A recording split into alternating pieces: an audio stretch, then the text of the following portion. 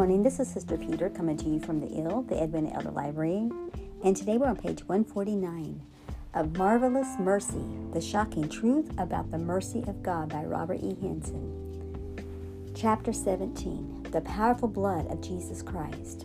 1 Corinthians 6:19 through 20 teaches us, What? Know ye not that your body is a temple of the Holy Ghost, which is in you, which ye have of God, and ye are not your own? For ye are bought with a price. Therefore glorify God in your body and in your spirit, which are God's. Along the same lines, 1 Peter 18 and 19, New CV. I don't know what that is. But you know that in the past you were living in a worthless way, a way passed down from the people who lived before you. But you were saved from that worthless life.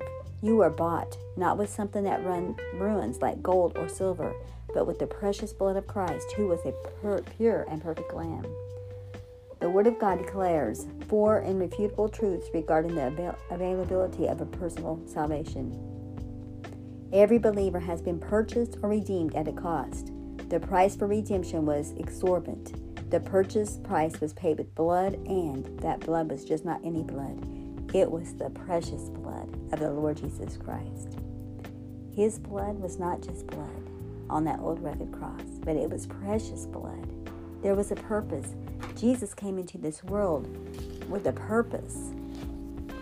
He was that promise. He was the perfect sacrifice. He was even born in a stable. Have you thought about that? It was no accident that there was no room in the inn. He was born in a stable. Yes, he was a human baby, but he represented the lamb that God had promised Abraham, that God would provide the sacrifice. He would provide the lamb. Amen.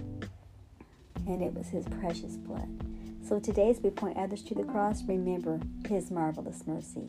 Be ye kind one to another, tender-hearted, forgiving one another, even as God, for Christ's sake, has forgiven you. Amen. Yes, God is good. Y'all have a great day. I love you. This is Sister Peter, your host of the Edwina Elder Library podcast. Bye-bye.